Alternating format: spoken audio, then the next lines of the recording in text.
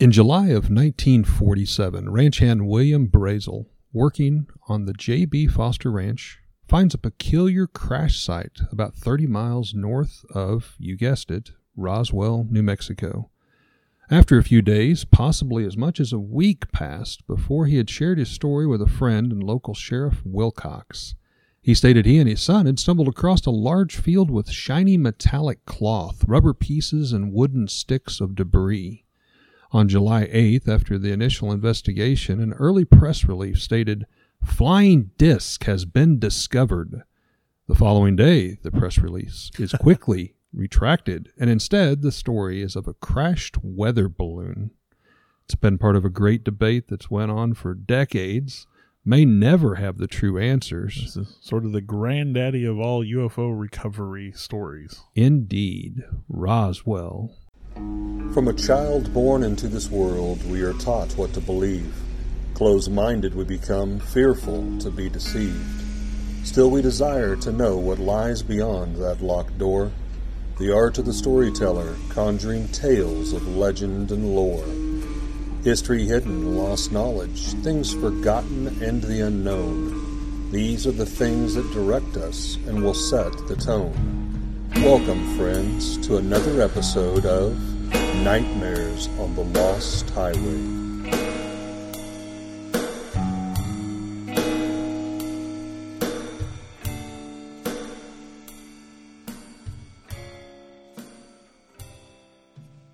So I think there's a lot of controversy when it comes to Roswell. I know doing the research, we talked about this before we started recording. Online, you can't hardly find anything that refers to it as being a UFO crash anymore. Flying saucer, UFO, those terms have been removed. When I grew up, UFO, like Roswell was like the UFO case to talk about. Absolutely. You know, if you wanted to talk about, I mean, it ranked right up there. You know, when you talked about Roswell, you were talking about the UFO crash. Like, they saw the bodies and they had the wreckage. And, I mean, essentially, it's the story foundation that all alien stories come off of. And yet, when you look online now, I mean, literally, they call it the Roswell balloon incident. Yeah. And I grew up with Roswell. I've read books about Roswell. Entire books about UFOs and flying saucers 350 at Roswell. pages worth of information about like all the debris and the government cover up. I love the Roswell story growing up, and then to look at it today and see what it's become. And again, our washed up has been. Our podcast is about telling stories. We want to tell an interesting story. We're not claiming what we talk about is real or fake or whatever. We're telling stories here. And so for Roswell, I definitely wanted to go back and tell the story that I grew up with. The story we're familiar with. Yeah, like I didn't want to. Now, was it a weather balloon? Was it swamp gas? Was it light reflecting off Venus? I don't. I mean, and as I said before, I have to say on this particular podcast, once you start doing research, I am truly on both sides of the fence. I didn't think that was even possible. Well, honestly, when you hear the description of what they found and what it supposedly looked like, I mean, yeah, it was clearly a weather balloon. Yeah. But then, man, there's that part of me that wants that to I've heard the believe. stories. And the further we get into this, there's even some little, one of the places that figures into the mythology of Roswell, I visited personally. So, I mean, there's even that little piece of me that's like, I really hope that I was within a mile of these dead alien bodies. So like you started with July 1947. On the night of July 2nd, 1947, several witnesses in and around Roswell observed what they called a disc-shaped craft moving northeasterly through the sky. Now, I believe his name is William, but William Mac Brazel, foreman working for the J.B. Foster Ranch. That night, there was a severe thunderstorm in the area. And then this is out, desert territory, so the storms can get pretty bad. But during the storm, he heard what he could only describe as an explosion. He said it didn't sound like the thunder that he was hearing in the storm, but this was like an explosion, something outside of the regular scope of the thunder. Some point around the 7th, give or take. Yeah, we don't have the exact date, to be quite honest. Yeah, the dates are kind of... The The only dates we have for sure are like when things were reported in newspapers. So. Right. Sometime before the 7th, he went out to walk the ranch, check, fences or whatever it was he was doing that day, when he found a debris field. This would be roughly 30 miles north of Roswell, New Mexico. He and his sons, they saw this large area of wreckage. It appeared as if some sort of aircraft had exploded.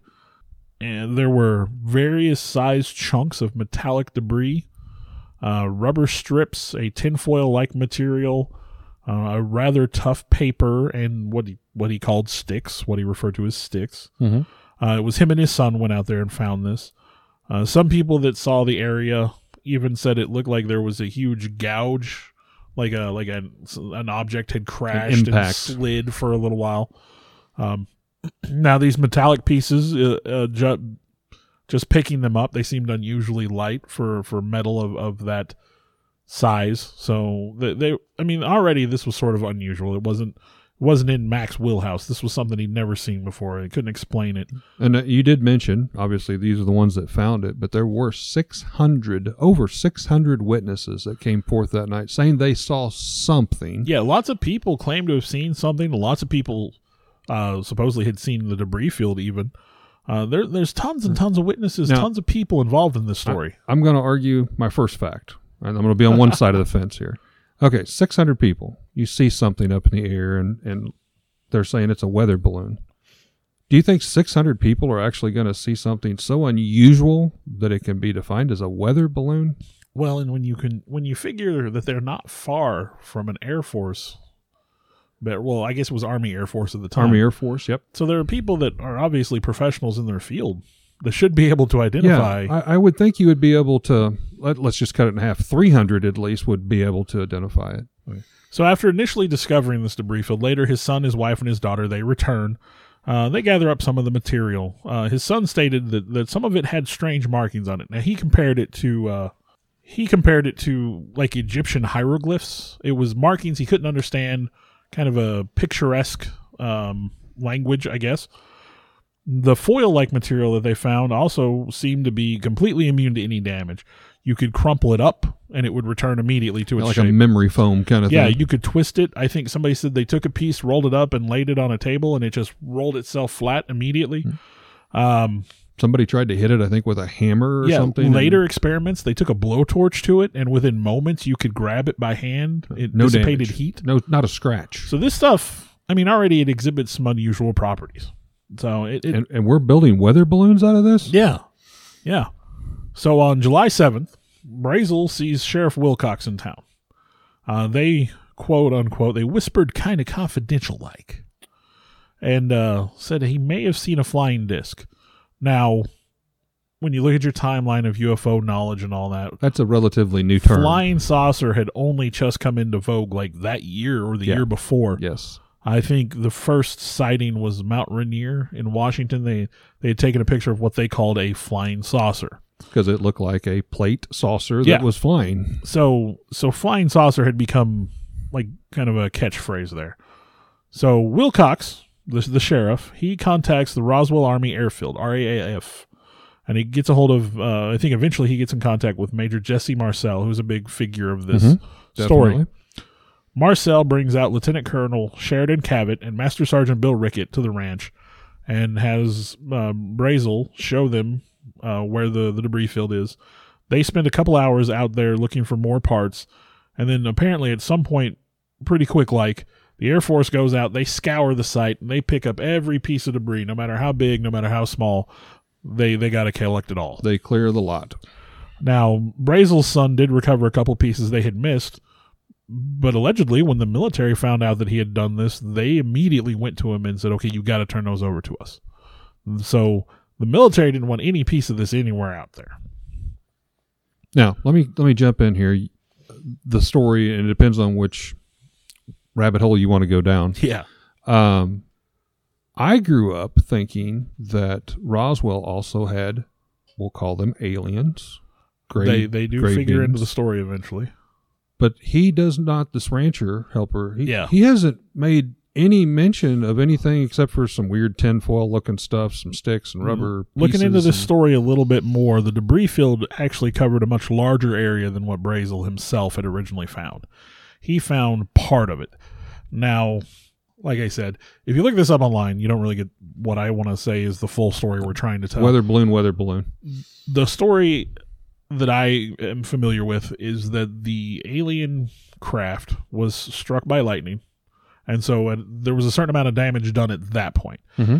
They lost control of their vehicle. Brought it down out of the sky. They hit the ground, and they hit the ground multiple times, like almost like skipping a rock. Mm-hmm. So Brazel found one part of debris of this ship, but there were other places where the debris had supposedly been located. And yeah, like later on, I was going to talk about that a little bit, but yes, they supposedly did recover like multiple bodies. But there's no mention so far, obviously. So these poor aliens are out here in another part of the wreck that's just sitting out here. But even the local coroner, I guess, was interviewed at one point in time, or maybe, no, it would be a funeral home operator. But he supposedly was responsible for manufacturing a certain number of what he called child-sized coffins. Mm-hmm. So, I mean, yeah, there was something. There's somebody claims that there were bodies out there. Didn't mean to get off target there, but it was just kind of a strange fact. Yeah. Well, on July 8th, Roswell Army Airfield, Public Officer Walter Haut, who, again, he's a big part of this story, he issues a press release. And he stated that personnel from the 509th Operations Group had recovered a flying disc, which had crashed near Roswell. And, of course, this is immediately picked up by numerous news outlets around the world. Absolutely. Later in that same day, the Army Airfield holds a press conference, and the story now changes. And the material presented is when they do the press conference is obviously that of a weather balloon. And they say that the recovered debris is now a weather balloon. There was a telex sent to an FBI office in Fort Worth, Texas, and quoted a major from the 8th Air Force based in Fort Worth that stated the disc was supposedly hexagonal in shape and suspended from a balloon by a cable.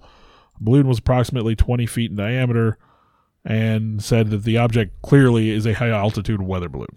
Now, that kind of goes into the stories of what's called Project Mogul that was headed by Dr. Maurice Ewing, and that's where the weather balloon topic kind of starts coming in.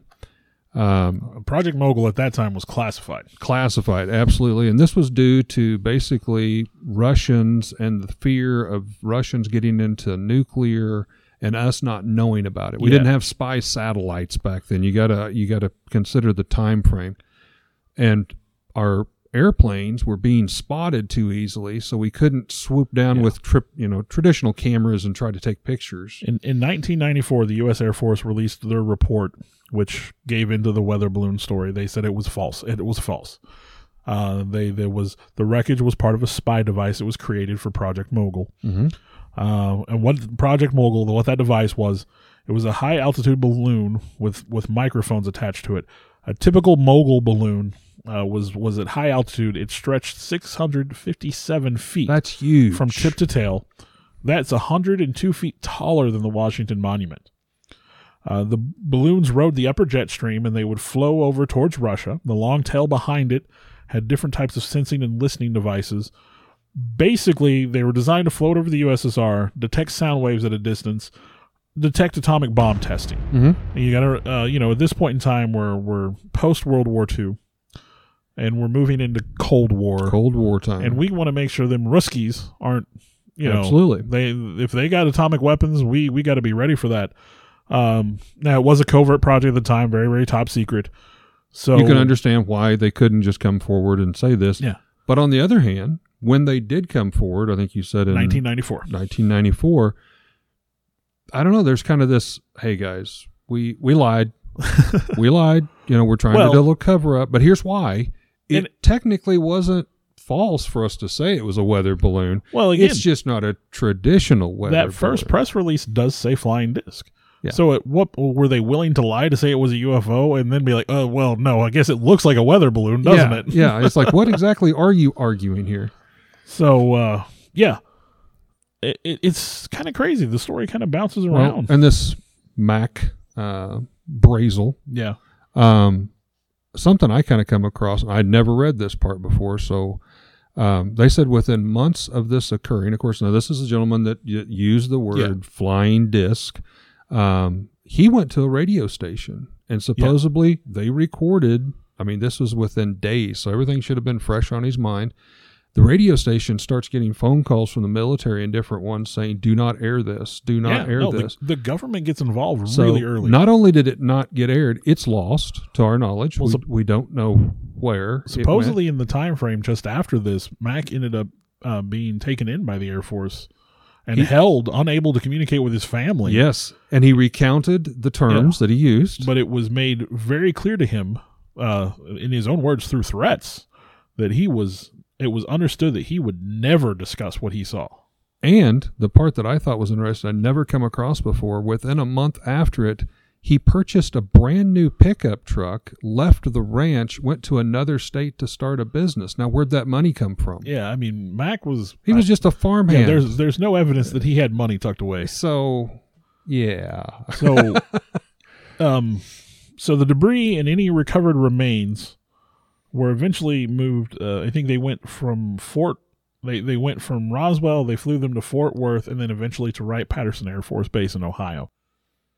Now, when I talked about kind of a personal touch, I've been to Wright-Patterson Air Force Base. I want to say right now, I don't want to advertise anything. We talked about that. They're not a sponsor by any means. They have a fantastic Air Force history museum that I've been to multiple times. My grandma took us there when we were growing up. Just fantastic.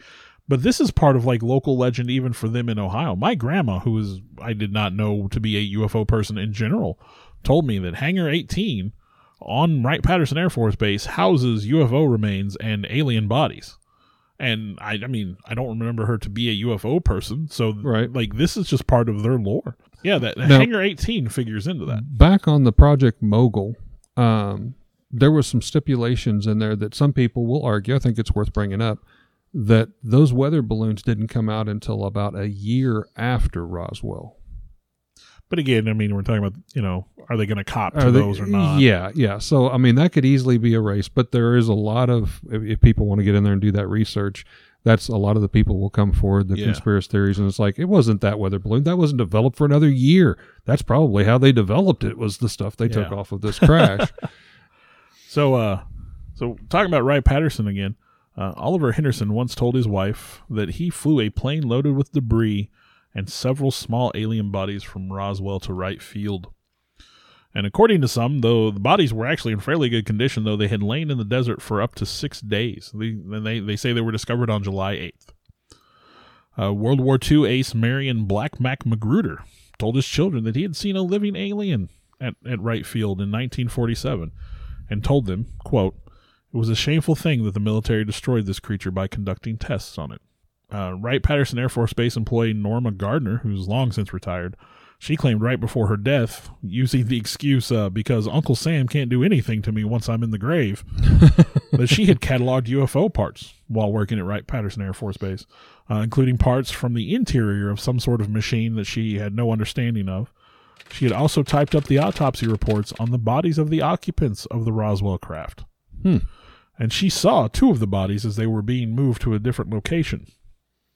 I've got a couple to add in there to yours. There was a Ben Games. Now, he was a personal pilot that went on record after he heard the story starting to get downplayed, the event getting downplayed. He stated that he had been hired to bring in a Major General Lawrence Craigie, I believe, directly to the crash site. And within just a few hours, he was asked to return this chief engineering to a site at Washington, D.C. Within hours of flying in there, seeing the crash site, now takes him to Washington, D.C. to meet President Truman. Major General Lawrence Craigie, who Mr. Ben Games had taken on that flight, had got promoted, and he became a member of Project Sign, which was the first official Air Force investigation team later on in history.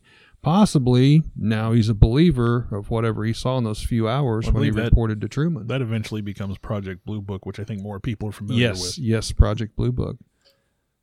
Sergeant Ennis, I believe you mentioned him. He worked in the Area 51 area he was a longtime employee. He denied the crash for many years and stated it was just a weather balloon. I don't know why these people are blowing it so far out of proportion. In 2011, he came forward to state it was in fact a ship, a vessel. And he says, before I go, meaning before he passes away, I have to know how that spaceship was even able to fly. It did not have any wings, which lends it to a flying disc, saucer. And he said the metal was weightless, smooth, and thin. He said it couldn't be scratched, cut, or smashed. He goes, I know, I tried. Well, there's a lot of deathbed confessions that figure into the Roswell story. Just going back to Hangar 18 for a little bit, Senator Barry Goldwater was fascinated with Hangar 18 and the stories that abounded. Was supposedly friends with one of the generals that was responsible for it, and he tried to gain access. He was furious when he was denied access by the equally furious General Curtis LeMay, who refused him access. He was told he could not get in and that he should never ask about it again. When he did ask about the rumors that day, LeMay responded with "Holy hell!" and warned him never to bring up the subject again. Just drop it. So, this would have been prior to the release of the Project Mogul story, I believe. So maybe they were still trying to keep that under wraps. But well, on the alien figures, the government came out with one story and said we were dropping rubber dummies. 1997 report, yes. Fallen parachute test dummies. Yes, over the New Mexico area. Just happened to be at the same time they crashed a weather balloon. And they're like, well, people saw these, especially if they were affected by the elements or possibly heat or fire, could distort them, and they could resemble these alien-like figures that everybody swears they've saw and got pictures of. The problem is, like you said, this didn't occur until the 1950s. Roswell crash was in 1947 prior.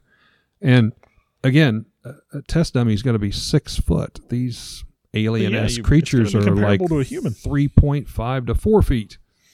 Well, like I said, supposedly the funeral home director made child-sized coffin boxes. Now, wasn't told why. Did you come across anything that a big portion of the files on Roswell, in particular January 1947 to October 47, had all been destroyed accidentally in a fire?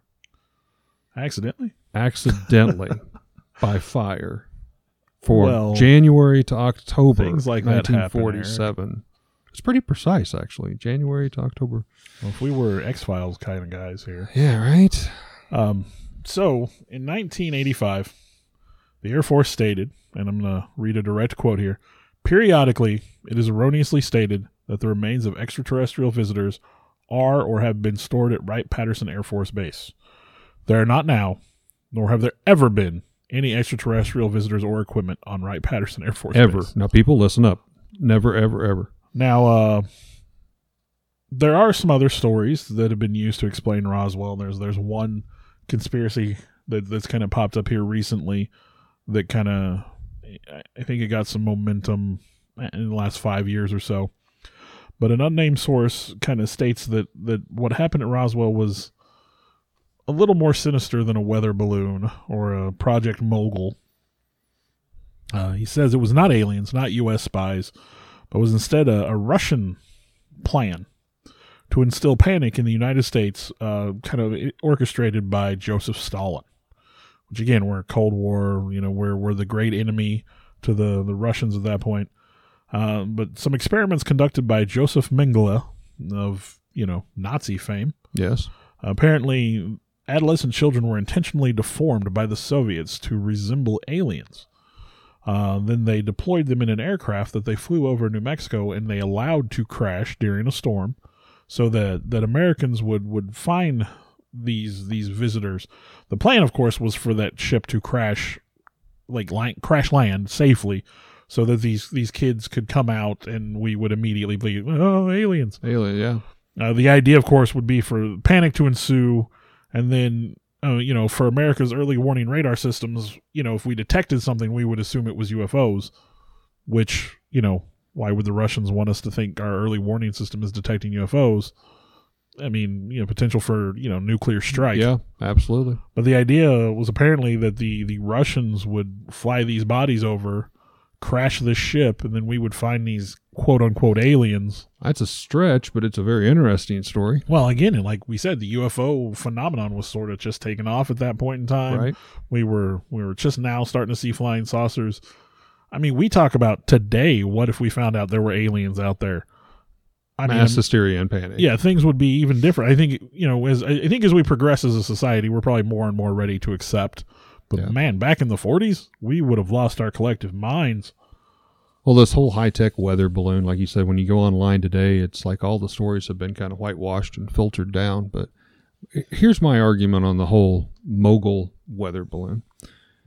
Major Jesse Marcel, he was a specialist in metals and composition. He was directly involved with this reverse engineering thing of military projects. He stated he knew every metal, mineral, and composition on Earth, as that was part of his job. That makes sense. That's the guy you want on your department, reverse engineering stuff. If you're going to investigate strange alien metal. The official report released stated Roswell was not an alien UFO crash site, but rather the debris and nothing more than some aluminum foil, rubber strips, and wooden sticks.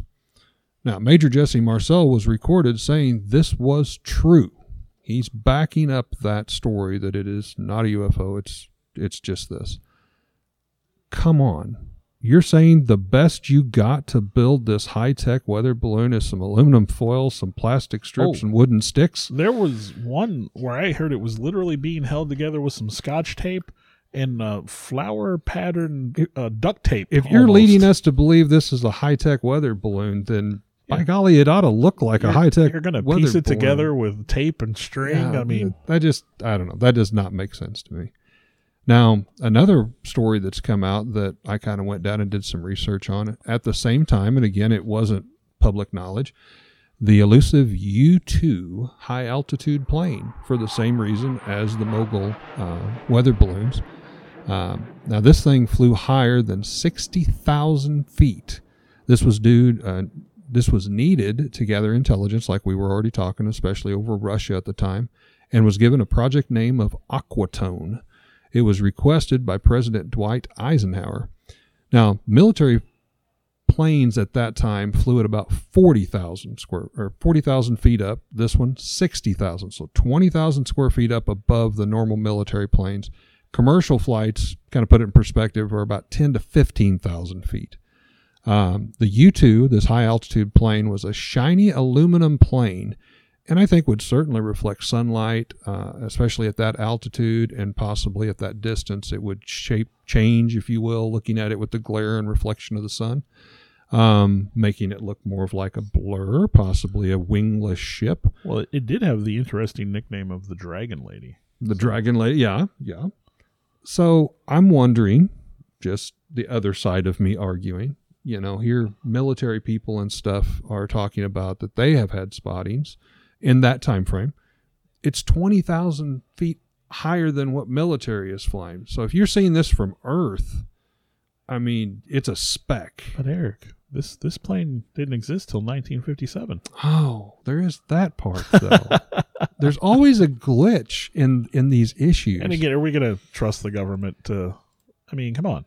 And then, of course, after the U-2, the stealth bomber, all of these, and they were tested quite openly down around that area, 51 in the New Mexico desert. You have the SR-71 that could fly higher and faster than any other plane, and you have, like you said, the stealth bomber, the stealth fighter, these wedge-shaped craft. There's a lot of excuses you can spitball and try to get to stick to the wall, but yeah, you say whatever you want to say. Then the wall just kind of disappears. Like I said, this story, though, when you look it up now, literally everything you look up says the Roswell balloon incident. I'm tired of hearing balloons. Maybe that's what it was. Maybe it was just this Project Mogul balloon or whatever.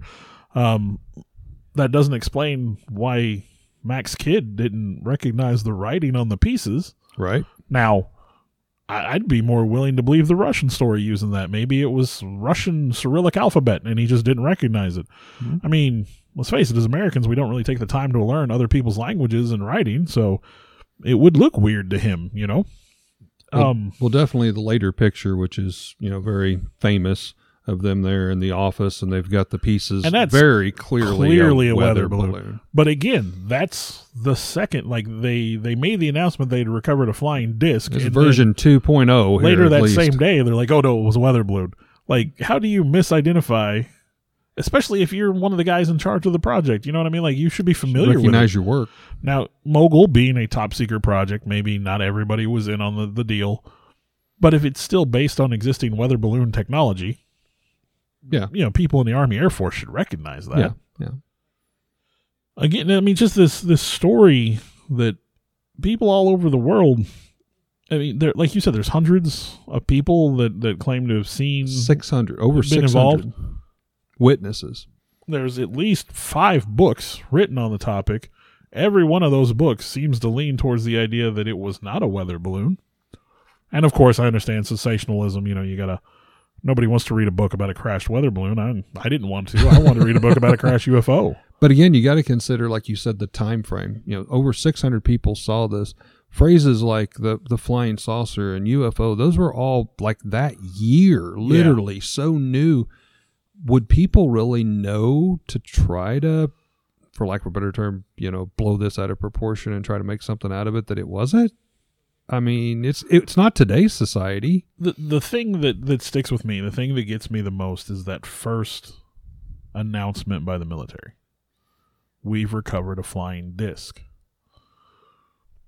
Even if they didn't know what it was. Even if, you don't immediately jump to UFO. You know what I mean? Right. Now, I guess, okay, had they said UFO by definition is an unidentified flying object. Mm-hmm.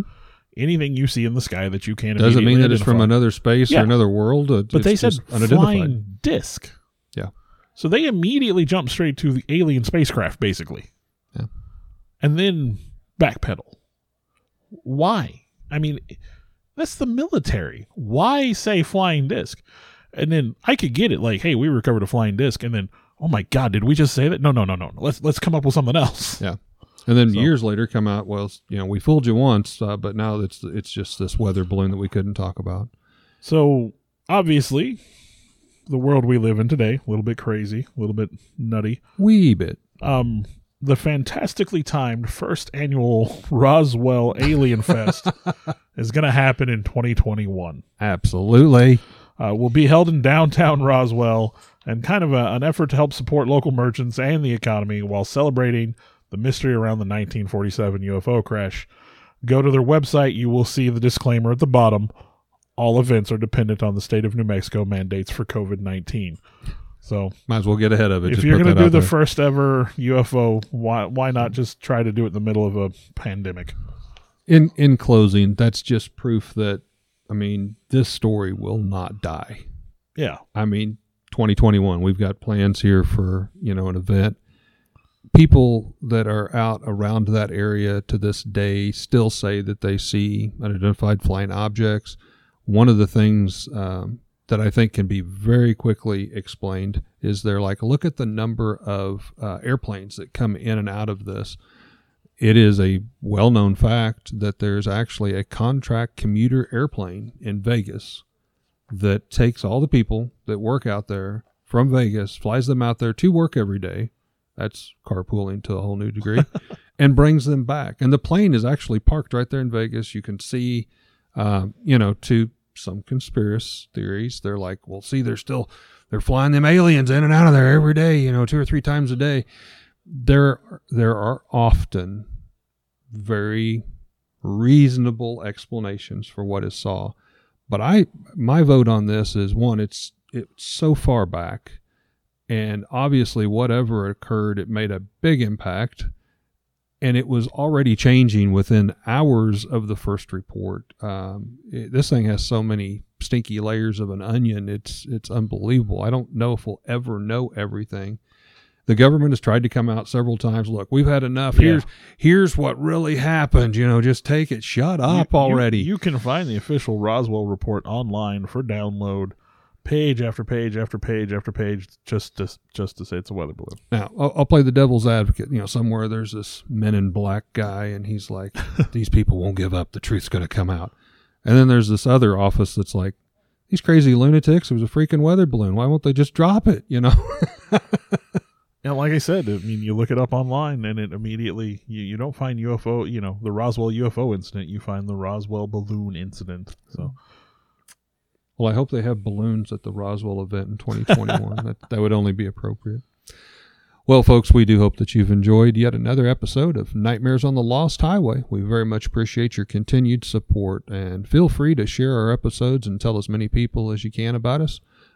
We're not getting paid for this. This is just something we do for just the love and the fun and the camaraderie. So we appreciate you. Thank you very much.